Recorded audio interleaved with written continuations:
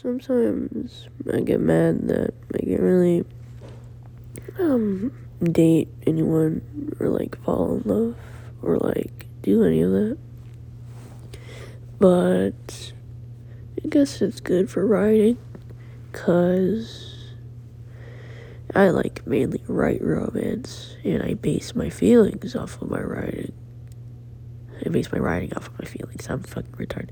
Okay, like, yeah, I use my feelings as inspiration, blah, blah, blah, blah, blah.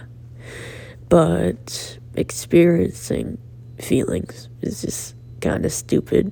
Because, like, oh, man,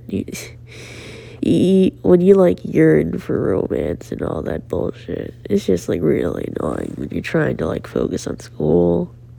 And when you're not trying to write dramatic fucking romance stories. Because that's just, like, always on your fucking mind. And, like, oh, man, I really like my English teacher. I sure hope he likes me. Sure hope I'm not annoying. And, like, I just want to focus. I just want to focus for once. But, like, no, I gotta think about all this fucking nonsense. And I wish I could just turn it off, but I can't. Whatever.